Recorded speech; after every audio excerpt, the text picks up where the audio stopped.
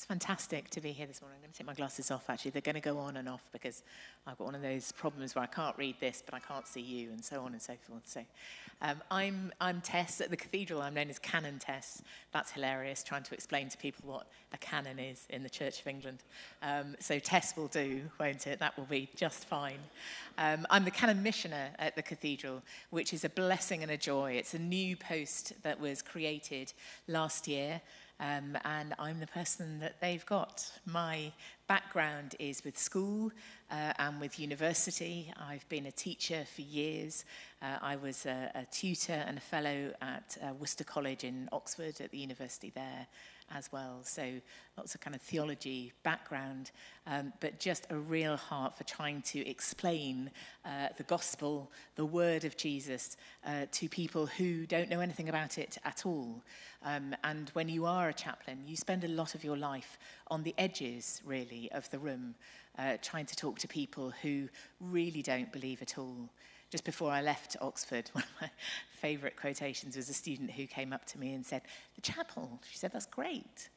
I used to be a Christian." I said, "Oh, that's interesting. Any chance that you'll come back to it?" She went, "No, I've grown out of that, like most people do."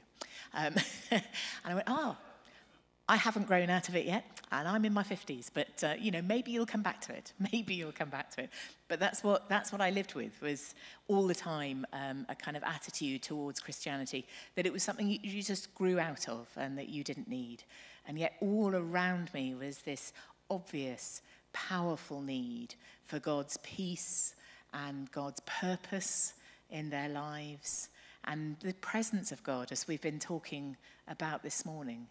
And so I'm blessed, really, really blessed, that 1 Kings 19 is the piece that I've been given, the piece of God's word that I've been given to talk about today, to read through with you, and to have the chance to explore a little bit.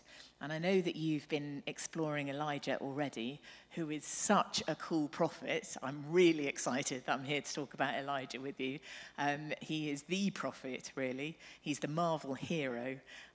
He's powerful. He's strong. He did incredible things on Mount Carmel. And we're taking the next step on Elijah's journey, and we're going to find out how God is with him, and we're going to tease out some of those ideas around God being with him, God's presence with him for our own lives this morning. And it's fantastic, everything that we've done up to this point now, that I hope is kind of preparing our hearts for what God might be saying to us. Let's begin with a prayer.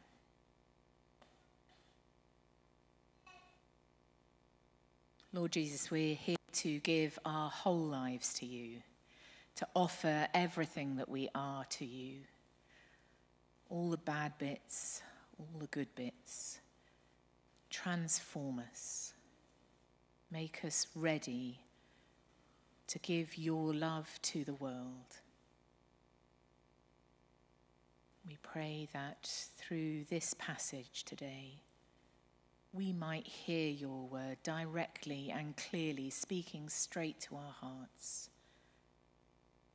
And that we might leave this place knowing more of what you want to do for us in our lives, and knowing more of what we can do for you.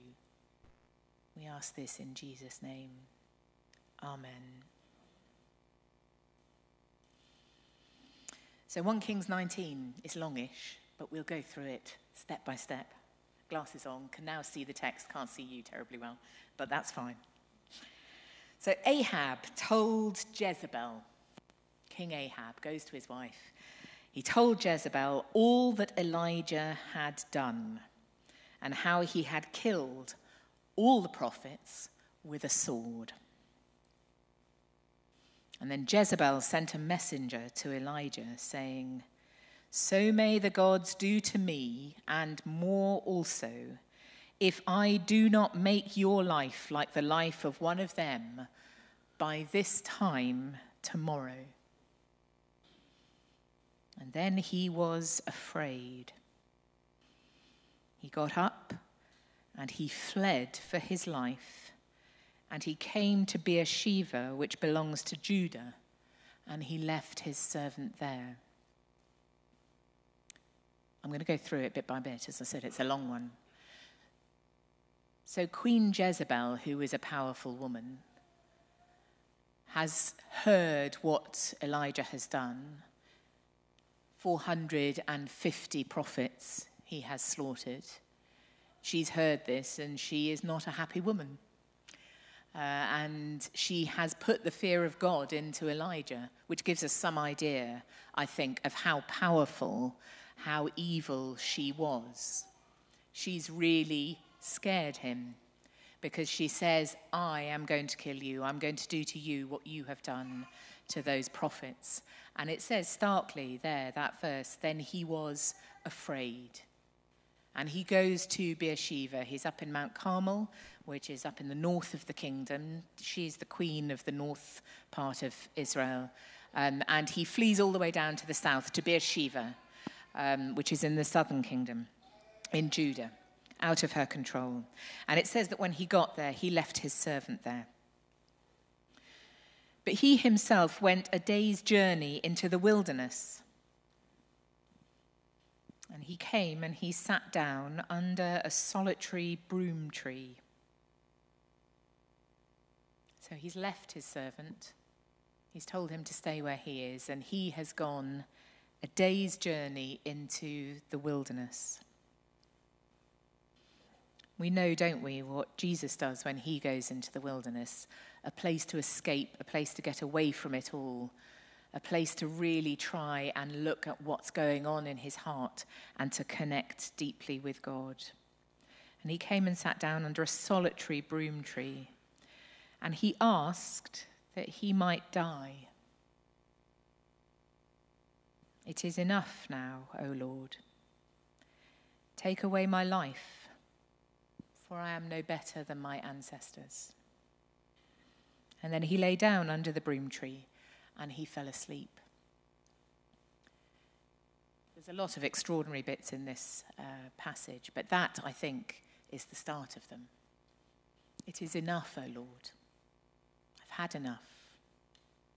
Take away my life. What an incredible thing to say.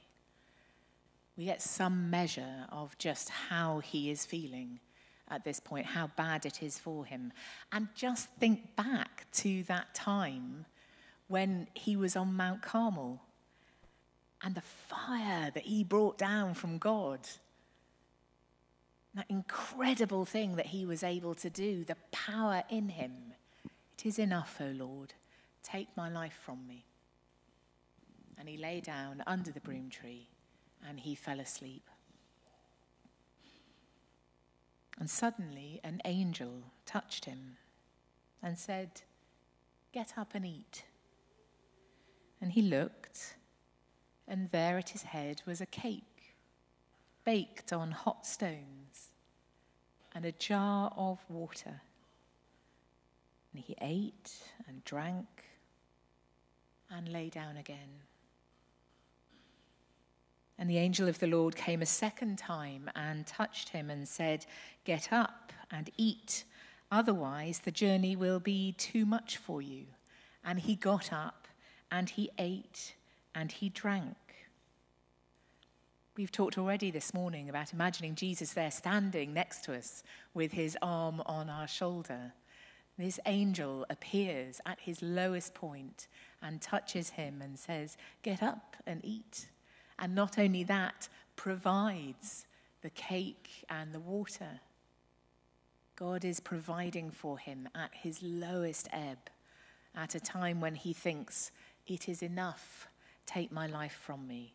He couldn't be further than rock bottom. And the angel touches him and says, "Get up and eat. Get up and eat." And why must he get up and eat? He got up, he ate and drank, and then he went in the strength of that food for 40 days and 40 nights to Horeb, to the Mount of God. And at that place, he came to a cave, and he spent the night there. 40 days, 40 nights he travels. He comes to Horeb, the Mount of God, and he spent the night there in a cave. And then the word of the Lord came to him, saying, "What are you doing here, Elijah?" It's a bit unfair. It was God that brought him there. "What are you doing here, Elijah?" We're going to dwell on that question a bit for ourselves. What are you doing here? And Elijah's very happy to give him an answer. He says, "I've been very zealous for the Lord, the God of hosts. For the Israelites have forsaken your covenant. They've thrown down your altars. They've killed your prophets with a sword. I alone am left, and they're seeking my life to take it away."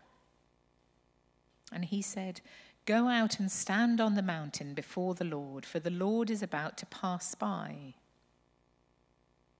Go out and stand on the mountain before the Lord. The Lord is about to pass by. Mount Horeb is also known as Mount Sinai. It's where Moses was. And the same thing happened to Moses. The Lord is about to pass by. Go and meet with the Lord. So Elijah, who is used to this, he's got a good connection with God. He's ready to go out and meet the Lord. And he thinks, all right, I'll go and do that. I will go out and I will meet the Lord in this holy mountain, this extraordinary place. And he's at a very, very low ebb. And he's been traveling for 40 days and 40 nights. I imagine there's repentance in his heart. But the whole feeling of this is so radically different to the last story that we heard on Carmel, to his experiences on Mount Carmel. When everything was good, he was really deeply connected to God. He produced this incredible fire in front of the prophets of Baal. He told them, he'd been telling them, he told them again. He did that incredible thing. There is the fire of God. The whole of this chapter has got a really different feel to it. He's at this lowest ebb. He doesn't know what to do with himself. He's afraid. He said that. I'm afraid. And now when God asks him, "What are you doing here?" he says, "I'm afraid and I'm also alone. No other prophets left, just me. Jezebel has killed all the other prophets. It's just me. I'm alone and I'm afraid." And God has asked him to walk from Beersheba to Horeb, and it's taken him 40 days and nights, which, as we know, is that wonderful symbolic time of repentance, of preparation for meeting with God. And he comes to this mountain. And on this mountain, he meets with God. He's preparing to meet with God. God said, "Come out. I'm going to pass by." And you'd kind of expect at this point, with all his experience thus far, that this is going to be quite a powerful meeting. He is an extraordinary man. If we go back on my slides a little bit, I put a couple of statues of him. And the thing that's wonderful about both those statues, you go back to the very first one, this one, you can't see it terribly well. That's him in his cave on Mount Carmel. And all you can see is this kind of hand, this power that he's bringing with him. And the whole statue is kind of dynamic and in movement. And the next slide shows you the same man as imagined in stone at St. Peter's Basilica in Rome. And again, he's strong, this hand that he's using to bring down the power of God. And there's great movement in all his clothes. A strong man, a powerful man, a man of courage and faith. And now we're in that cave on the top of the mountain. And he's a very different man. Things have changed for him. Times have moved on. He's had that period of time when he felt like he was at the pinnacle and he knew everything, and now he just doesn't. God's not going to let him die. He's been busy feeding him cake. So he is not going to let him die.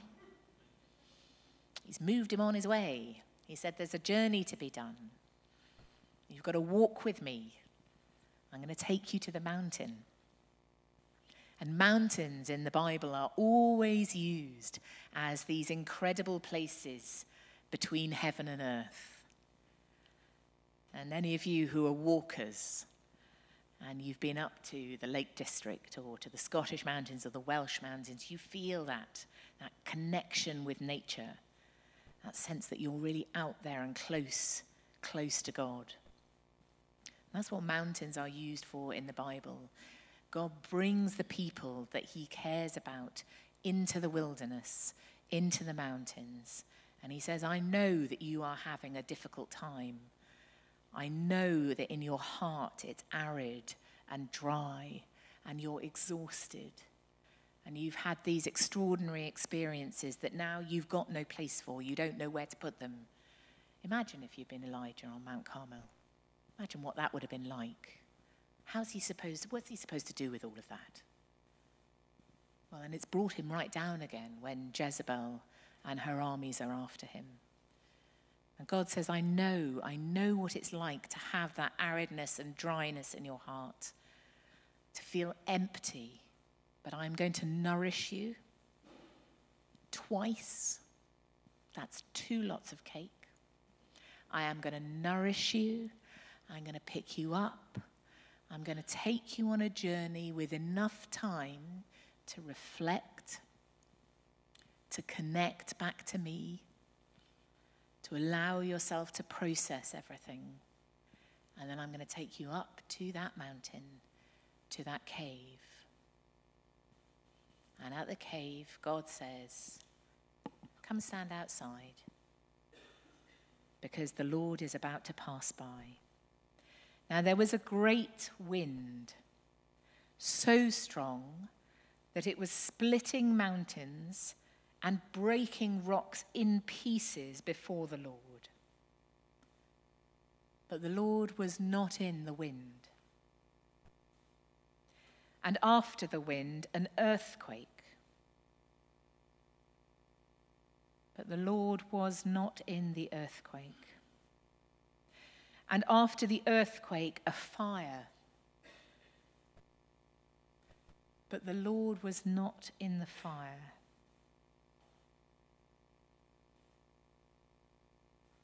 And after the fire, there was a sound of sheer silence.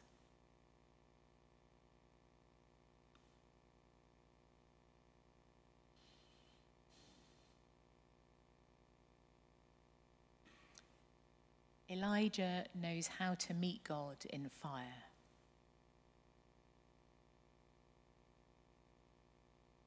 And when that wind came, he was expecting God.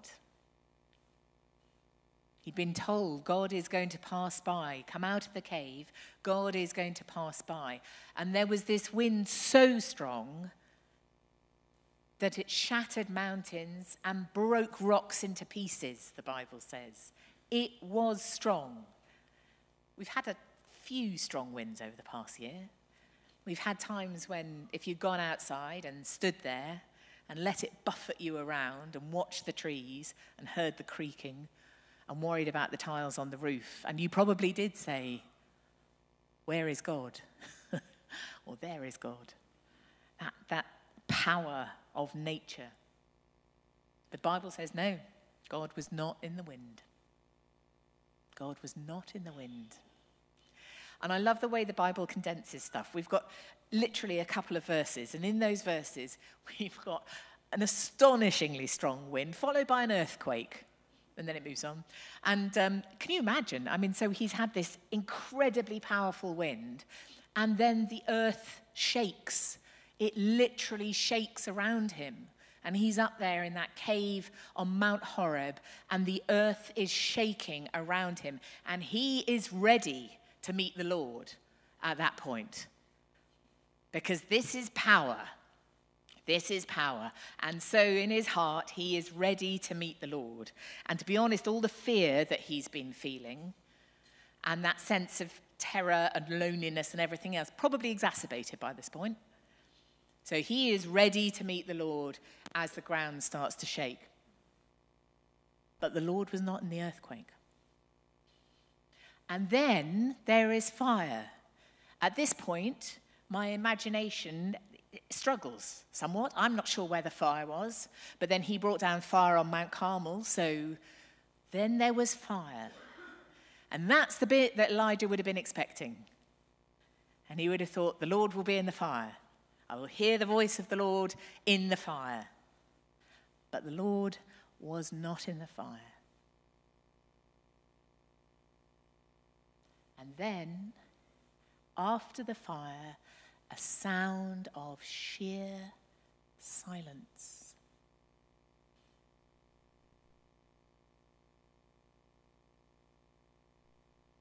And that's when he hears God speak. That's when God speaks to him. Be still and know that I am God. Be still.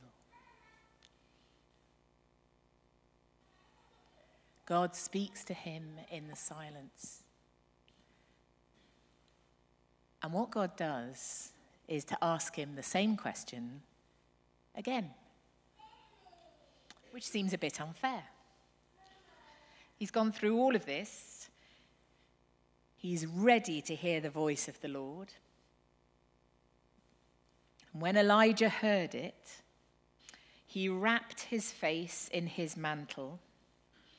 Again, there's wonderful movement to that, isn't there? I wish I was an artist. There's so much about this I would like to draw. He wrapped his face in the mantle, and he went out and he stood at the entrance of the cave. And then there came a voice to him that said, "What are you doing here, Elijah?"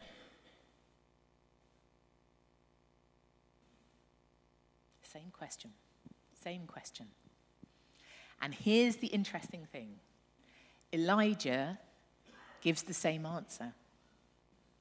So Elijah's answer is still about his fear and his loneliness. But you can tell that there's a difference. Something has changed. What are you doing here, Elijah? And he answered, I have been very zealous for the Lord, the God of hosts. For the Israelites have forsaken your covenant. They've thrown down your altars. They've killed your prophets with the sword. I alone am left. And they are seeking my life to take it away. And then the Lord said to him, Go. Return on your way to the wilderness of Damascus, and when you arrive, you shall anoint Hazael as king over Aram, and also you shall anoint Jehu, son of Nimshi, as king over Israel, and you shall anoint Elisha, son of Shaphat, of Abel-Meholah, as prophet in your place.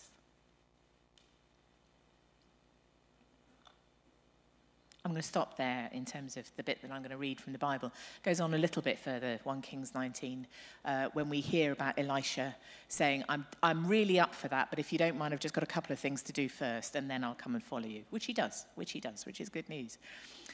But I want to come back to how God treats Elijah at this time. I want us to think about the mountain. I want us to think about the fact that he's taken him into the wilderness, that the angel has equipped him for that, has nourished him, has fed him, ready for that journey. That journey has been a time as well of repentance and reflection. Where is God in my life? What am I doing? What's happening? Why is everything changing? God leads him on this journey and takes him to the mountain. And the mountain he takes him to is no ordinary mountain. This is the only other time in the Bible where Horeb is talked about. The first time, the main time, of course, is in Exodus. It's with Moses. This is the mountain where God reveals the Ten Commandments. This is the mountain where Moses sees God in the burning bush. It's quite a special mountain. We don't get to hear much about it after that. But now, here's Elijah. So he's been brought to this place, this extraordinary place of revelation. When we think about Elijah in the New Testament, there's actually quite a lot of Elijah in the New Testament. He's such an amazing man that when John the Baptist turns up, when Jesus turns up, and both those people say, who do people say that I am? Who do they say that I am? And the first person always that everyone goes, Elijah. Are you Elijah? Have you come back? Elijah didn't die. He was taken up to heaven in a chariot. He ascended. He didn't die. So everybody's waiting for him to come back again. My Jewish friends have this. I love this. If a dog is unusually happy for no particular reason, there's no food around, then my Jewish friends will say it's because Elijah's presence is here. At Shabbat, the Jewish meal on a Friday, often there's a chair left for Elijah. You never know when he's coming back. You leave a chair for Elijah. He's there in the Quran as well. The story about the prophets of Baal. So he's an amazing, amazing prophet. And people thought that maybe Jesus was Elijah. And one of the reasons they thought that was because they got to the point of believing that when Elijah returns, he is bringing in the kingdom of God. He's going to return and bring with him the kingdom of God. And so this incredible man, Jesus, must be Elijah coming back again. He's bringing in the kingdom of God. Little do they know. He is the kingdom of God. He really, really is bringing it back again. And do you remember in terms of mountaintops, the Mount of Transfiguration, where God's glory is revealed to Peter, to James, and to John, and they suddenly really work out who Jesus is. And who is it that helps them to work out? It's Elijah and it's Moses, who are up there on the mountaintop with Jesus. Elijah is guiding us closer to that sense of what Jesus is telling us about our lives, what God can do for our lives, and the fact the kingdom is coming. And we have a place. We have a place and a whole duty to bring that kingdom on. So Elijah, at his lowest point, is fed, he is nourished twice. He is taken on a long journey of repentance and preparation. He's taken to the top of the mountain of Mount Horeb, the place where God is revealed. And then he meets God in a way that he totally was not expecting. In fact, all of this he has not been expecting. None of it is as he thought it was going to be. And I know that in all of our lives, we have had that experience. And that we can look back at, and there are stories in our lives of times when things were just running fantastically well, and we were really at the top of everything. And then suddenly we drop, we fall into that difficult and dark space. Perhaps not as dark as Elijah felt, but he's been there before you. He has been there before you. And it's here in the Bible, and this story has been given to us for exactly that reason. You are not alone. If you felt like that, if you've been ready to give up, it is enough, is what he said. It is enough. If you felt like that, then God knows exactly how you're feeling. And God is going to care for you, to look after you. But you better be ready, because he's taking you on a journey. And it's a journey where you are not going to get what you expect. Everything that you think you can imagine, it's not going to be like that. Poor old Elijah. He'd got the hang of fire. Wasn't like that. He was ready for strong winds. He was even ready for the earthquake. None of that. It was in the still, small voice of sheer silence.